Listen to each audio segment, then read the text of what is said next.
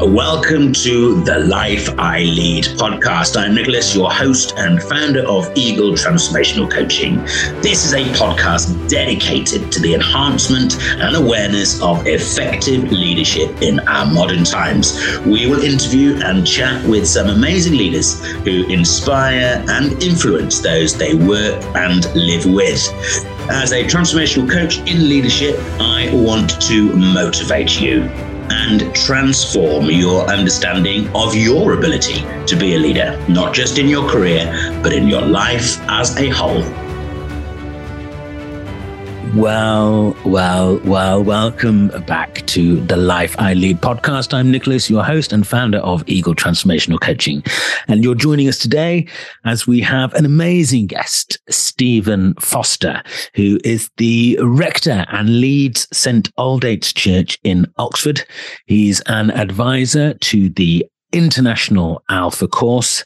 St. Aldate's is an amazing central Oxford city church. It's a growing church with many young adults and students, and it's seeing a lot of people returning to faith. Stephen read law at Oxford and theology at Cambridge, and he worked as a barrister in criminal law for many years, and he's married and has 4 amazing children. And he's joining us to give us an insight in what it's like leading an institution in a city centre, in a city unique really for academic prowess, known as the City of Dreaming Spires. And he's been there a few years now, a couple of years. And it's going to give us an insight into Generation Z and Gen Alpha and modern day leadership, and give us some of the inspiring notes he sees of leadership that's growing up out, not just out of the church, but out of the city and out of generations that he works with. I know you're really going to enjoy this interview with Stephen. So without further ado, let's welcome Stephen to the Life I Lead podcast. Firstly, Stephen, thank you very much. I know your time is precious. You're in a busy role in a busy city. So we really appreciate you joining the Life I Lead. I've given a little bit about you in your bio, but give us a quick synopsis of who you are, where you're from, and what brings you to this chair today. Oh, thanks, Nicholas. Well, it's a privilege to be with you, a real privilege to have this conversation. So I was born and bred in a little town just north of London called Luton. That's where I grew up, and went to my local quite rough school. And then from there, I went to Oxford, where I read law and then practiced as a criminal defence barrister for a number of years. And loved doing that, loved that job, and then felt a call to retrain as a vicar, a pastor in the Church of England. And so went up to Cambridge to do that for a few years, and then worked for a church in central London for a number of years as a pastor, and then came to lead the church I'm at now in central Oxford, St. Aldate's Church, just under a couple of years ago. So that's been kind of our journey. And I'm married to Beth. She's amazing. And we met actually at university. So we've got a number of little girls. So You're yes, the only man in your house, are you? I am the only man as far as I'm amazing. aware. So yeah, and so that's been our kind of journey in a nutshell, really. Yeah. And St. Aldate's as a church is pretty much smack bang in the centre of Oxford. Yeah. It's a really historic site for Christian worship. When did you arrive there? So so the church, I mean, there's been Christian worship on the site for over 1,000 years. And the university, which is part of the core of the city centre, was kind of built around the church to some extent. And then obviously now Oxford is much bigger. But so I've been there for just under 2 years. So I arrived. It's an incredible city. Purely because it's like it's a little bit like the National Trust or the monarchy. It carries this incredible weight of reputation that people lean towards. You know, it's the City of Dreaming Spires. You say you've studied in Oxford, and immediately you hit this echelon of wonder that people associate with the city of Oxford. And as you know, we live in Oxford as well, and I love it as a city. We've lived just outside for 10 years. And one of the things that I love about it is not just its diversity or its academic background, but every time you cross the city wall, you feel this vibrancy.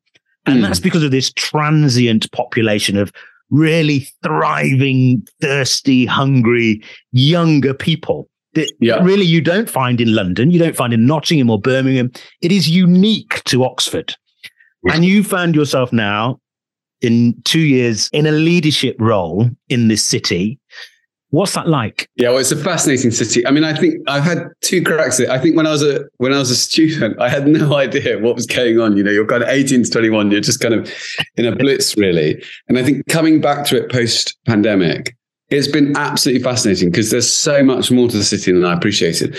And I think it's a really interesting place because you've got, as you say, it's a highly diverse city, ethnically diverse, globally diverse. So as anywhere I've ever lived, as many different nationalities and backgrounds. There's obviously a lot of the kind of knowledge industry, so lots of, but also lots of spin outs from the university, so tech, biotech, lots of that going on. And we all know about the vaccine companies and things. And then there's, but then there's also, it's also a normal city as well. So you have areas of very high deprivation, you have areas of real need. And so I think for us as a church, we're positioned at the very crossroads of this city, which is in and of itself at a global crossroads. And so our responsibility is to try as best as we can to reach out to all those different demographics. Yeah. And so we see, one of our Alpha courses this term, we've had people from Japan and asylum seekers from Iran, and we've had people who are exploring faith for the first time from Holland, and we've also had people who are recovering from addiction, and we've also got people who are prison leavers. And so you do have this very fascinating cross section. And so I've actually found that really interesting and exciting. That's part of, in a way, my story, in that I grew up in what might be described as quite a rough area, and then my school was very rough, but then I've spent quite a lot of time in quite privileged environments as well. And I think kind of trying to draw those things together, which is something I think the church does uniquely well, which is to draw together those with resource and insight and wisdom with those who really need resource and coaching and mentoring is a really exciting opportunity that we have. It is. And I think one of the unique things about St. Aldate's, for people who don't know, either myself or Stephen, my family, we worship at St. Aldate's. For those of us that don't know St. Aldate's, one of the inspiring aspects to it is it breaks a lot of the traditional stereotypes that people hold of the Church of England communities. If you stand in the middle of Tame, for example, a small town outside the city centre, and throw a stone, you can hit 5 or 6 Anglican churches, all of which are quite thriving, but they're thriving with a particular clientele of people, and you've come from a church, Holy Trinity in Brompton in central London, which had its own demographic of young people. But Oxford has this mixing bowl of young people that breaks a lot of stereotypes of what church is. And I think that must, correct me if I'm wrong, put your leadership as a pastor in a very unique spot.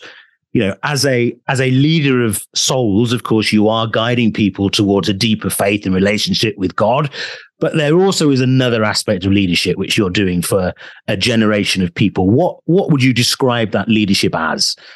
Yeah, I think it's really interesting. So one of my convictions about the church generally, and I've been blessed to be involved in a number of wonderful churches, is that generally speaking, the church naturally goes upward in age and inward in focus.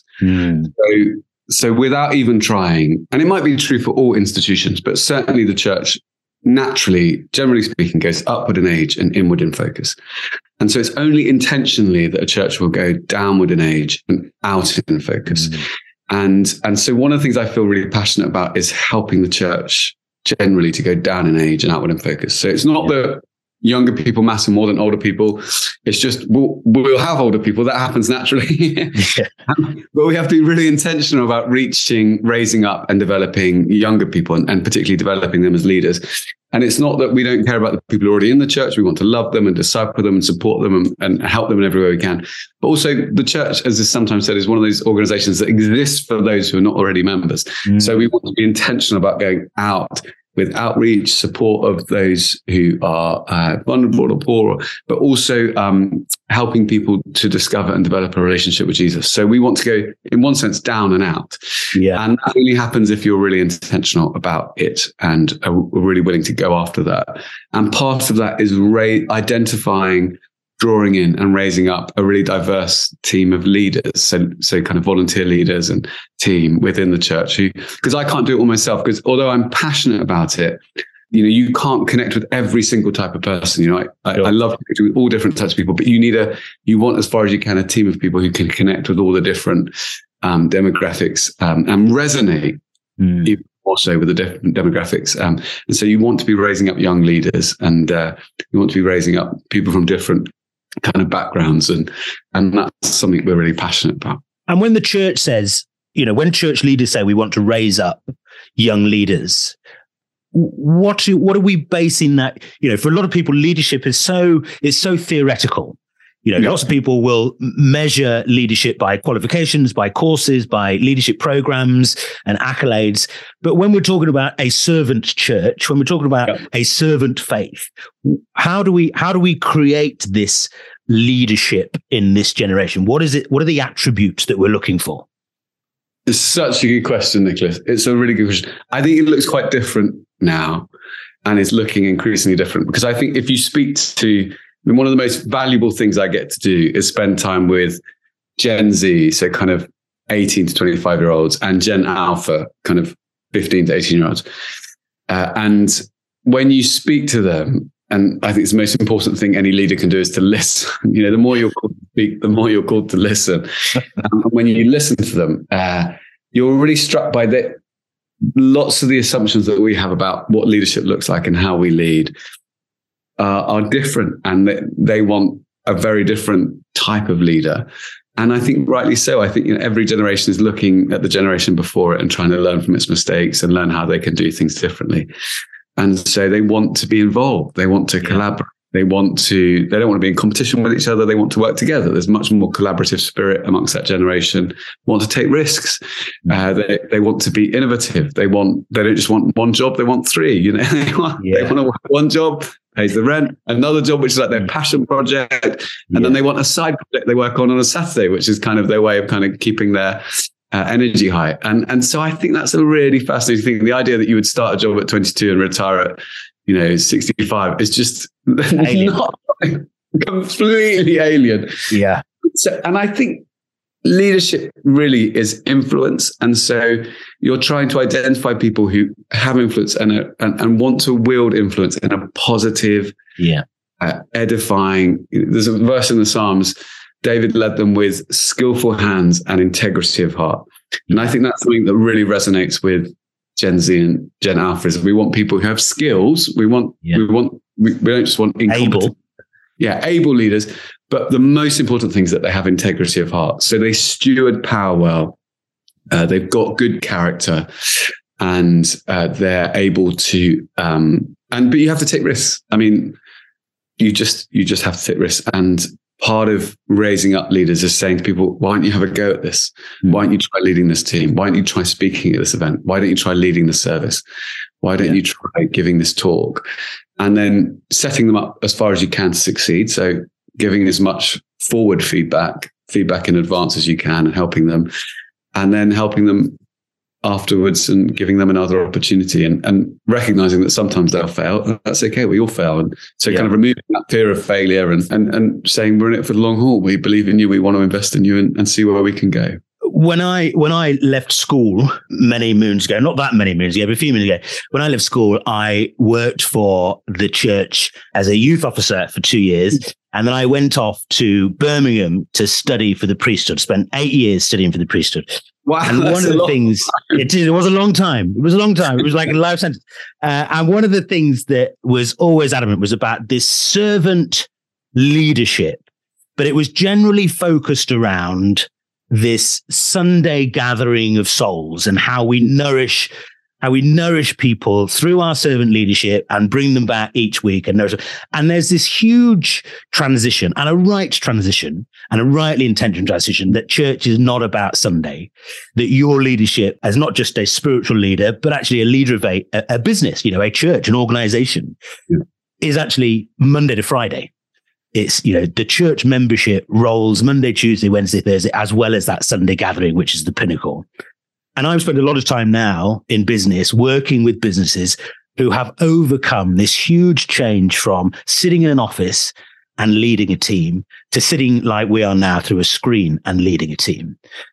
And having built up this real tangible feeling that church is a lifestyle, of 24/7, not just a Sunday. How has the pandemic changed that, where church went online, your leadership went online, the formation of souls and the introduction of people to Jesus went online, and now here we are back again. Have you seen a change in how you're having to lead people? Yeah, it's a good question. I think we want the best of both, really. So it seems to me that those organizations who are really thriving in the kind of post-pandemic hybrid world are those who are not resisting the technological shifts, but are embracing them, but also recognizing the unintended consequences of them. So where actually you can have an attritional effect on relational capital if you're just doing online. Yeah. And so we're trying to mitigate that, but also recognizing some of the shortcomings and building in ways of doing that, but also recognizing the huge benefits. And it's not like an in-person model didn't have its own unintended consequences, its own shortcomings. We just weren't really aware what those were. Yeah, that's true. Yeah, that was the only option. So so I think everything has really positive consequences and also has shortcomings, unintended consequences. And I think we're probably just a little bit more alive to what those are now. So I love the opportunity for people to engage in our services and in other things we do through digital and through online. And I hope I'll be able to do that for as long as I live, that will be a thing, and just grow and develop and continue to iterate.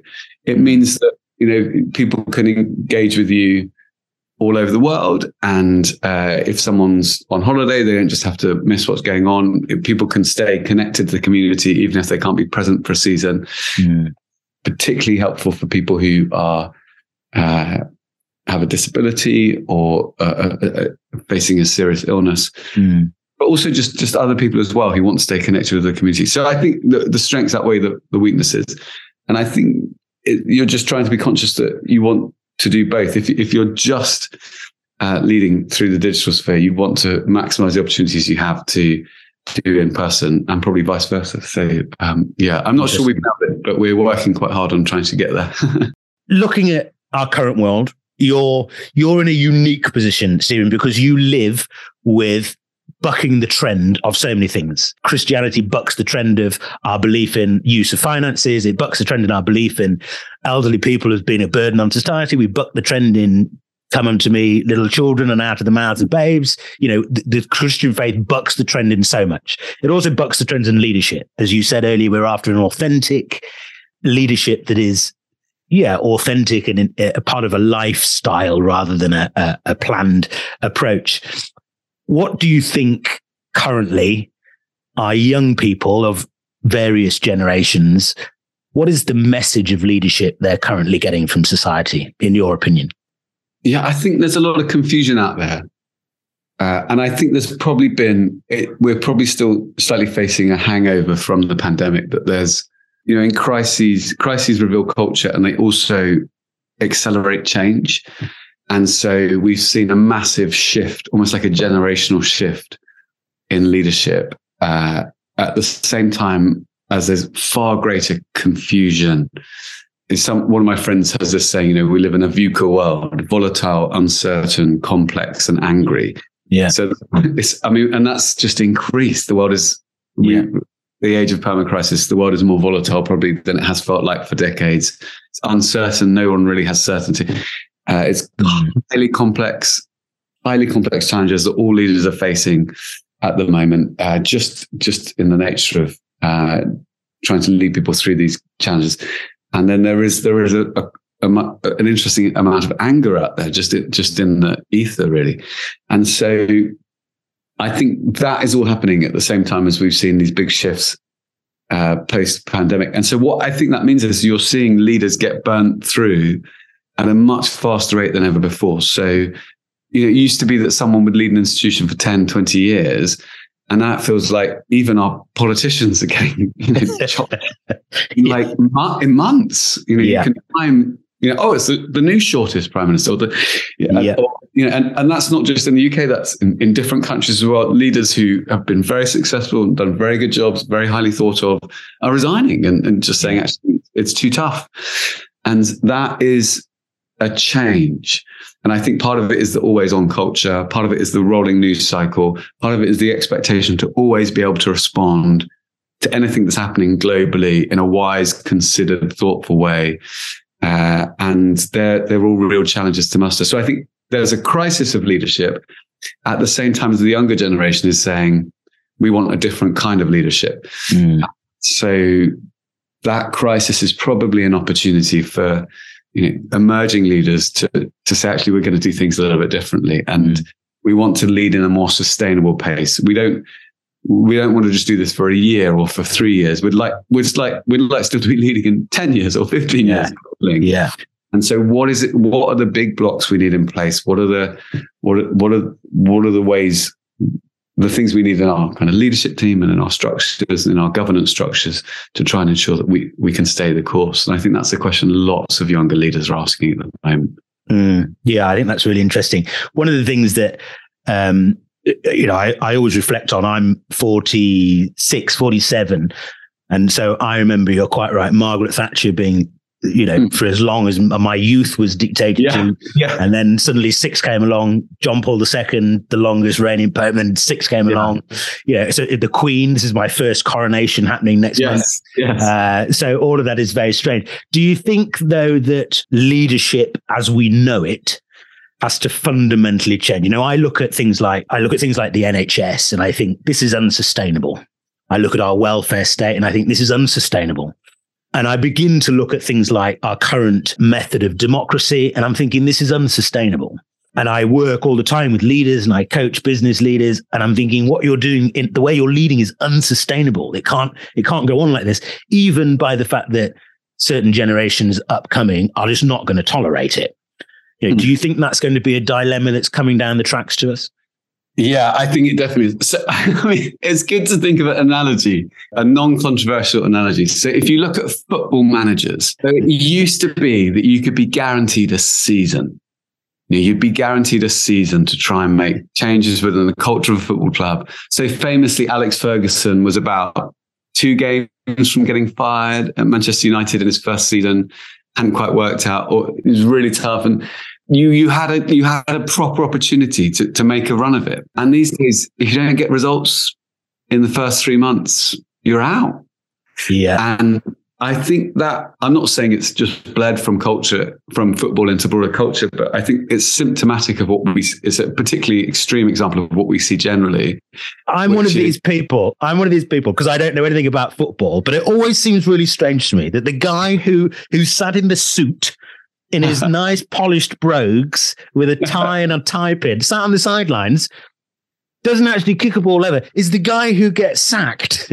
Yeah. When the 12 or 13 players, whoever it is, kicking a pig's bladder around the field, are actually performing, and they all turn around and go, well, these players didn't win, so we'll sack the bloke in the suit. It always seems strange, but I know nothing about football. Yeah, no, and so that is one of the and it's just getting shorter and shorter and shorter. Those windows of tolerance for failure, I guess, or for not having immediate success. And then if you look at the political sphere, we ask our and it's partly what we ask them. So we ask our leaders to solve massive national and global, long-term, highly complex challenges, but we judge them on short-term, immediate, ephemeral results. Absolutely. So you're judged on tomorrow's press, but your responsibility is to lead for the long term. And I think that gap between the short-term judgment of and the need for short-term results and the long-term requirements, if you're exercising leadership, is really challenging. And I think it's probably played out in every sector to some extent. That there's this gap between you're judged on how things are going this week. If you're a politician, what's the press about you tomorrow? Yeah. Can you sustain 2 weeks of bad headlines as a political leader? Tricky. People start getting twitchy on the back benches.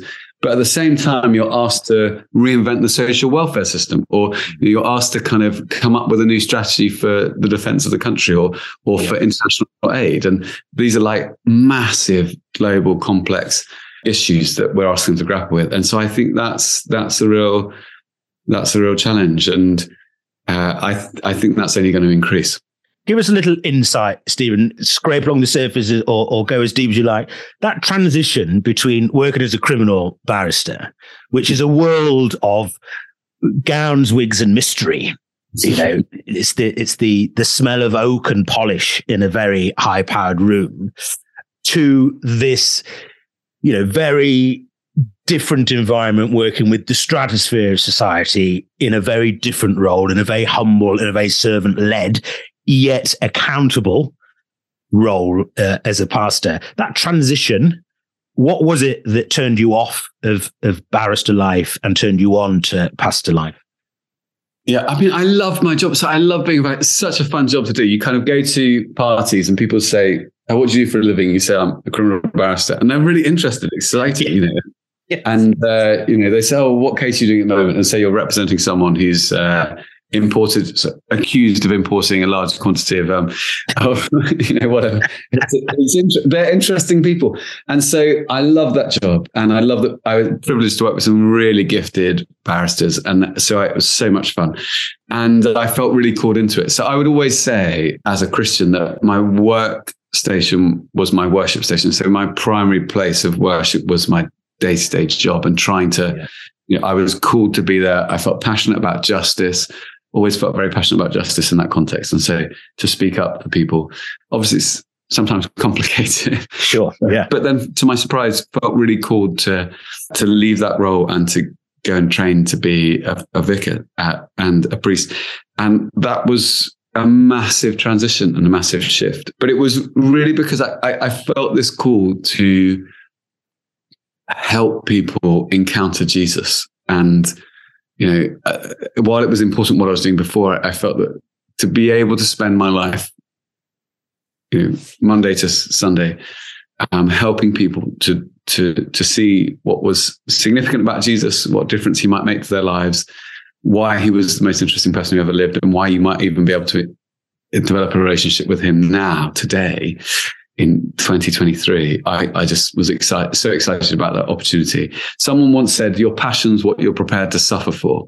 The word passion, pasque, means suffering. Mm-hmm. And so your passion's what you're prepared to. So if you ever wonder what you're passionate about in life, it's what you're prepared to suffer for. And in one sense, my passion was being a lawyer. It was grueling hours and intense and very difficult at times. But I was passionate about justice, so I was prepared to suffer for it.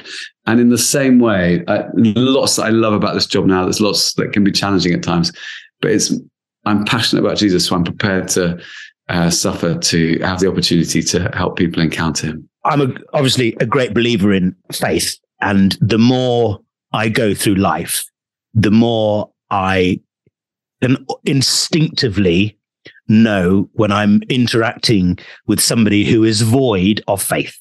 And it's not that they don't have the ability to be faithful or live a life of faith, whatever faith may be, but they're not tuned into it. They haven't reached that little elevator in their head that pushes them onto the faith boat. And I think that we're beginning to see this chasm between those who live by a rucksack that they can pull tools of faith out and use in their everyday life, and those people that haven't tuned into that yet.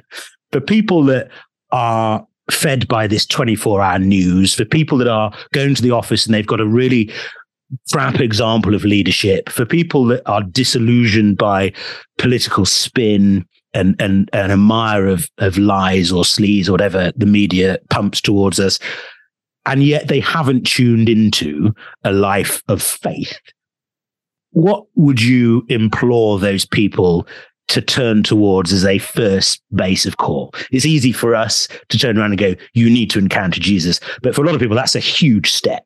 That is going to be a journey on its own. For the sort of Monday morning drudgery that somebody's going to hit, what tools do they need to develop? Well, I think it's a really, I mean, I could give a couple of things that might be helpful for people. Say you're traveling in on the tube or on the bus or however you get to work, and just to try turning your worries into prayers. We all run through our kind of worry list as we plow into the office on a Monday morning. And I would just encourage you just to take a moment and just imagine I wouldn't put it any higher than that at first. Just imagine there's someone listening. Yeah. And so turn those worries into prayers. Say, please, God, would you help me with this? Please, God, would you help me with this? And it's one of the simplest prayers that you can ever pray. I'm sure God always loves to hear is help. Yeah. Yeah. And so also, if you never tried reading it before, or maybe you only read it as a kid, but it's fascinating if you're disillusioned with leaders, have a read of Jesus. So there's 4 eyewitness accounts of Jesus' life in any Bible you pick up: Matthew, Mark, Luke, and John. And any of them is just give it a go. Take you an hour and a half to read one of those. You could read a chapter a day. It'd take you about a minute, and just see what you make of him. Is he an interesting guy? There's always wisdom there. And if you find nothing else, you'll find wisdom. I try and read the Bible every day in the morning. And I find it often speaks into the challenges and the situations I'm facing. So I'd encourage you to, even if you say, well, this is ancient wisdom literature, and I'm only reading it as a piece of ancient literature, try reading an eyewitness account of Jesus' life and see what he says and how he speaks and what that teaches you. And then the third thing is it's sometimes fun to explore with others. So if you've never tried it before, I'd encourage you. There are these, lots of ways of doing that. But one of the ways I find helpful is lots of churches around the UK run these things called Alpha courses. And it's a great way to explore some of the big questions of life and faith and meaning in a relaxed, friendly environment. It won't cost you anything. You'll normally get some food. You're in a small group of people like you where you can ask any question. No opinions off limits, no question out of bounds. I've done Alpha, and I've facilitated a group of Alpha, and I know that it is extraordinarily successful and people are extraordinarily transformed having done it, because it is done in such an environment. I mean, I don't know how many people, you're an advisor to Alpha, how many people roughly a year join an Alpha course across the UK, would you say, Stephen? Oh, I don't know across the UK. Around the world, it's probably somewhere between 1 million and 1.5 million, I think. Which is incredible, isn't it? Yeah, because one of the things about it is that it gives that safe space for people to ask fundamental questions, not just about faith, but about life and who you are and what you are. And I think this is one of those pet peeves of mine that I try and convince people that your leadership is completely intertwined and connected with your life habits. How you lead your life is how you're going to be leader. Yeah. And I think that most people need that space of something like Alpha, don't they? Yeah. I mean, I learned so much from it. So one of my favorite things to do is to be in a small group with a group of people coming from different backgrounds, different faith journeys, different perspectives, atheists, people from other faiths, people who are not sure what they believe, and just listening to them. It's really interesting. You've almost, and you can bring your questions, your concerns, your ideas, and know that you're not going to be judged for them, that you're going to be encouraged, and you have a really fascinating conversation in that dynamic. And so I absolutely love that. But it's also interesting for me because it's almost like you have a focus group there as well. You're hearing different views and different perspectives, and that's a fascinating thing.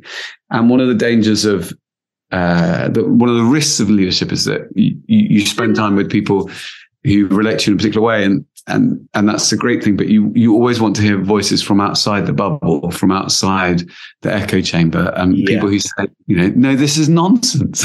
Yeah, that's true. What are you talking about? This is absolutely ridiculous. And that's really good for the soul, but it's also really good for your leadership to have people who just relate to you as a normal person. Yeah. So people listening, and they're very successful leaders in their field, it's one of the most fun things in the world, just to get in a small group of people and just say, this is what I really think. Yeah. In a confidential space. And that's great fun. It's one of those hated questions, isn't it? We're on a screen now, so we can smile and wink at each other, because it wasn't many moons ago that Stephen interviewed me for a role, and I'm going to tell him now that one of those pet hate questions and interviews that people get, and anyone listening to this will resonate with it. When somebody in the panel goes, "Now, if you were to give me 2 of your weaknesses, what would they be?" And everyone suddenly thinks, "Oh no, my humor's too strong," something like that. It's always something crack. But actually, in your position, and this is not an interview question, this is for people listening, so it resonates and is relatable. Do you have an aspect? You are at the end of the day a soul leader. You'll have people around you, but it's your name on the door, and it's your link in the chain of 1,000 years of leadership in that site.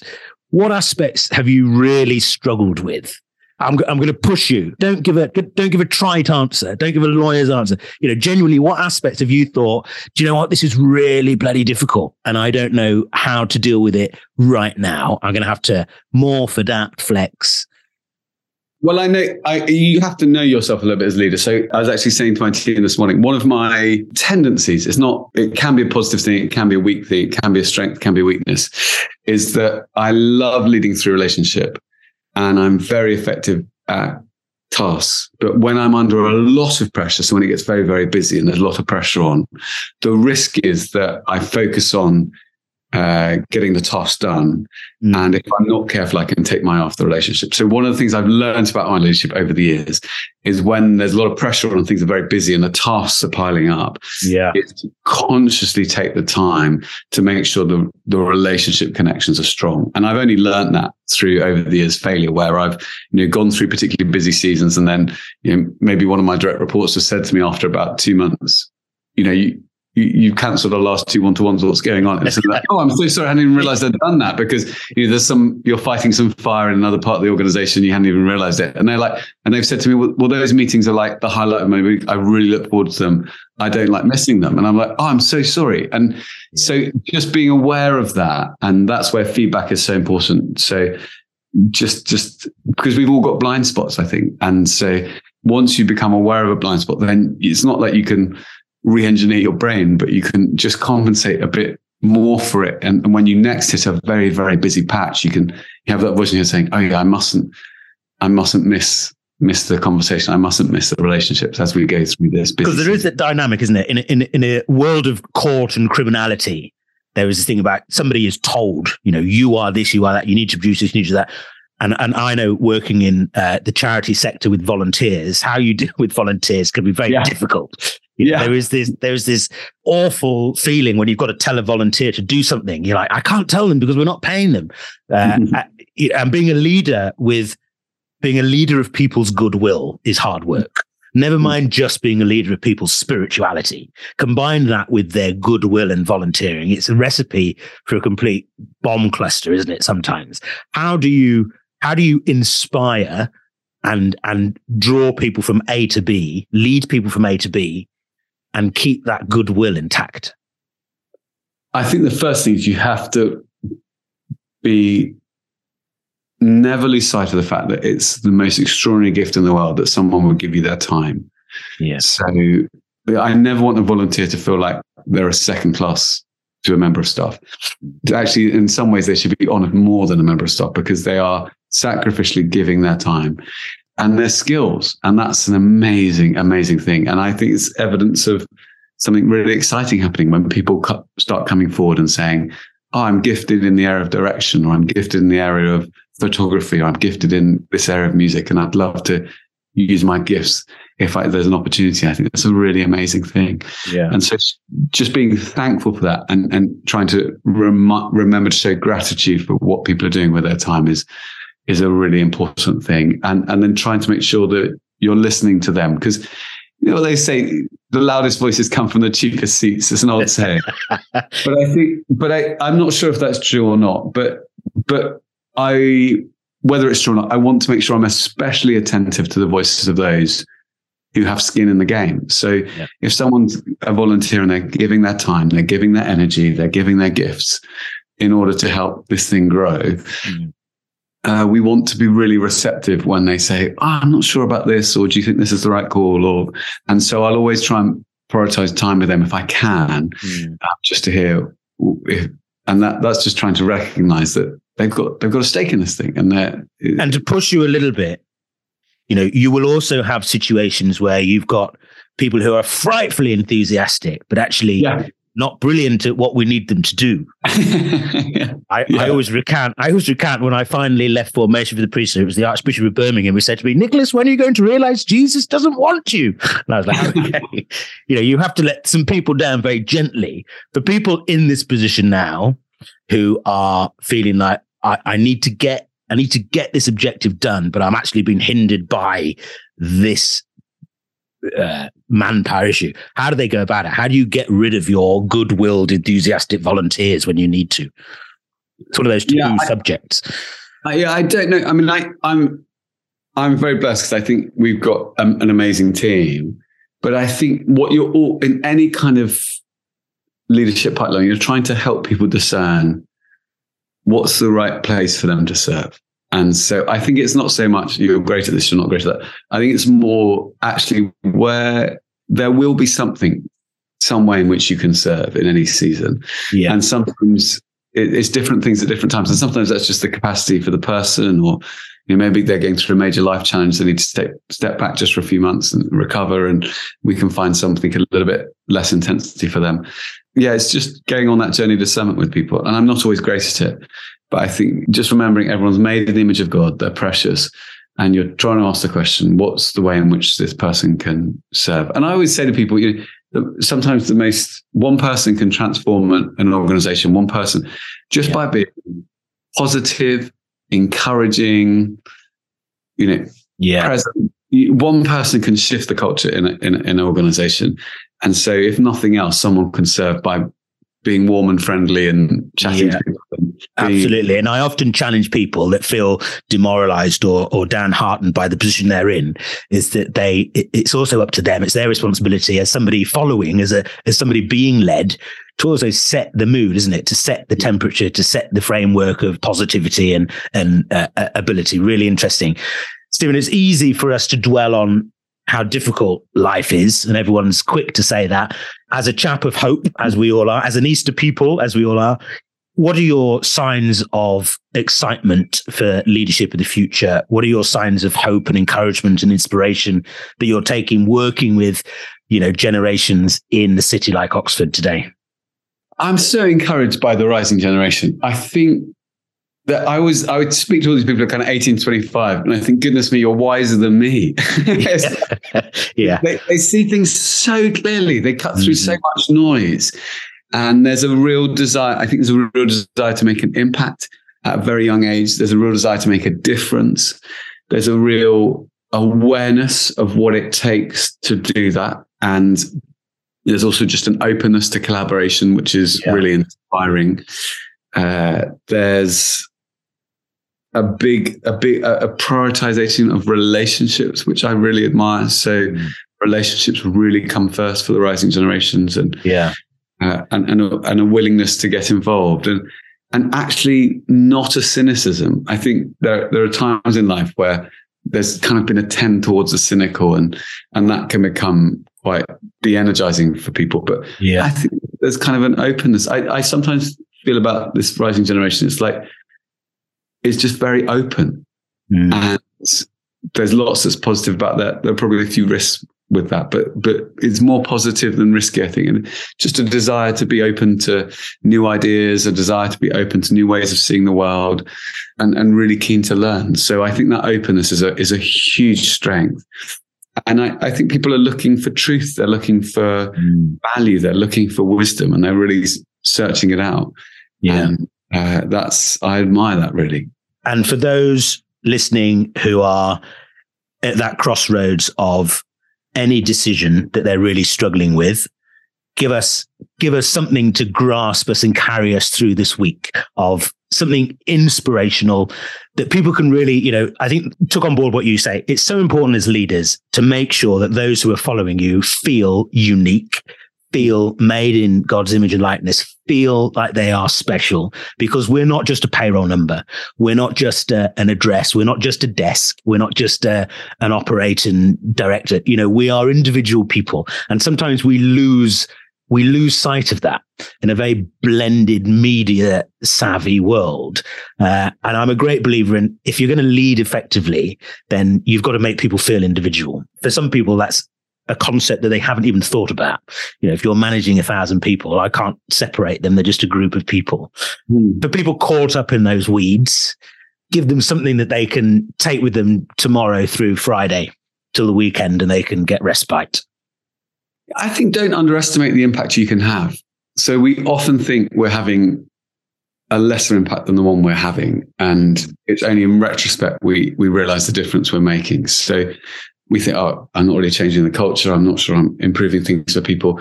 But then actually, we can be having a much more significant impact on people's lives than we realize. So trust that you're where you are for a purpose. Trust that it's not random. Trust that you were made for a purpose. Trust that your unique mix of calling and DNA and neurons is exactly what's needed in your leadership position at the moment. And ask for guidance that you might be able to leave a really positive impact, whether you're where you are for the next 20 years or you're there for the next 20 months. You could leave a really positive impact on the people there and be the leader that you wish you'd had. Be the leader you wish you'd had. Amazing. Stephen, thank you very much for joining us on the Life I Lead podcast. I know that the few thousand people that listen to this every week will have drawn something relatable, inspiring, and influential. And we know your time is very precious, but you're a friend of the Life I Lead podcast. If people want to get hold of you, Stephen, can they use St. Aldate's? Should I put those details up with this podcast? Yeah, I'm sure. Yeah, I'm very happy for people to get in touch. And yeah. Well, listen, we wish you all the very best. Have a great rest of Eastertide, and hopefully we'll chat again soon. Thanks so much, Nicholas. Great to speak with you. Well, what an incredible interview. Thank you, Stephen, for giving your time and joining us today. Isn't it interesting how, even though we can look at the world with very dimmed and dull spectacles, that every leader we've had on here, in whatever role, have given us some really tangible insight to not all is lost. There is hope. There is tangible, real hope in leadership. And that's all that we're trying to do here on The Life I Lead, is just to raise your eyes from the ground beneath your feet up to the sky, up to the blue sky, because it's bluer than we think it is. Do not be disheartened by the fact that we are relentlessly told the world is crap, leadership is crap, you are crap. We're not. We are absolutely individually gifted, talented, and able. And what a wonderful message that if you're feeling like you're not making a difference, Stephen says, remember that you are making a difference. You can make a change. You are making an impact of positive influence. So there we are. Have yourselves a fantastic week. If you want to be on the podcast, as I say, please get in touch. Remember, we've got our free event tomorrow on enhancing your leadership. Register at www.transformationaleaglecoach.com or email me at transform@eaglecoach.business and register for this free event tomorrow night. It's only an hour. It's on Zoom. Get a Zoom link. There's no charge at all. And we're going to be looking at how to enhance your leadership, giving you practical tools that will carry you through certain situations that you need to work through as a leader in your workplace. It's being really popular. There's no limit on numbers. So join. I'll be hosting that tomorrow, Thursday at 7 p.m. Until then, if you're a leader, please be kind. And if you're being led, stay positive, set the temperature, don't read the temperature, and have yourselves a great week. We'll see you same place, same time next week. Well, from all of us at the Life I Lead podcast, thanks for listening. I really hope that something has resonated with you today. I hope this podcast is the start for you to know that you are capable of being a leader, inspiring others, and being fully present and alive in situations that need you to step up and be a leader. So, as I say to everyone on my coaching courses and one-to-one coaching sessions, tell yourself aloud every day, I am enough, I am influential, I am a leader. And join us here at The Life I Lead again, same time, same place next week. And remember the words of Eisenhower, you don't lead by hitting people over the head. That's assault, not leadership.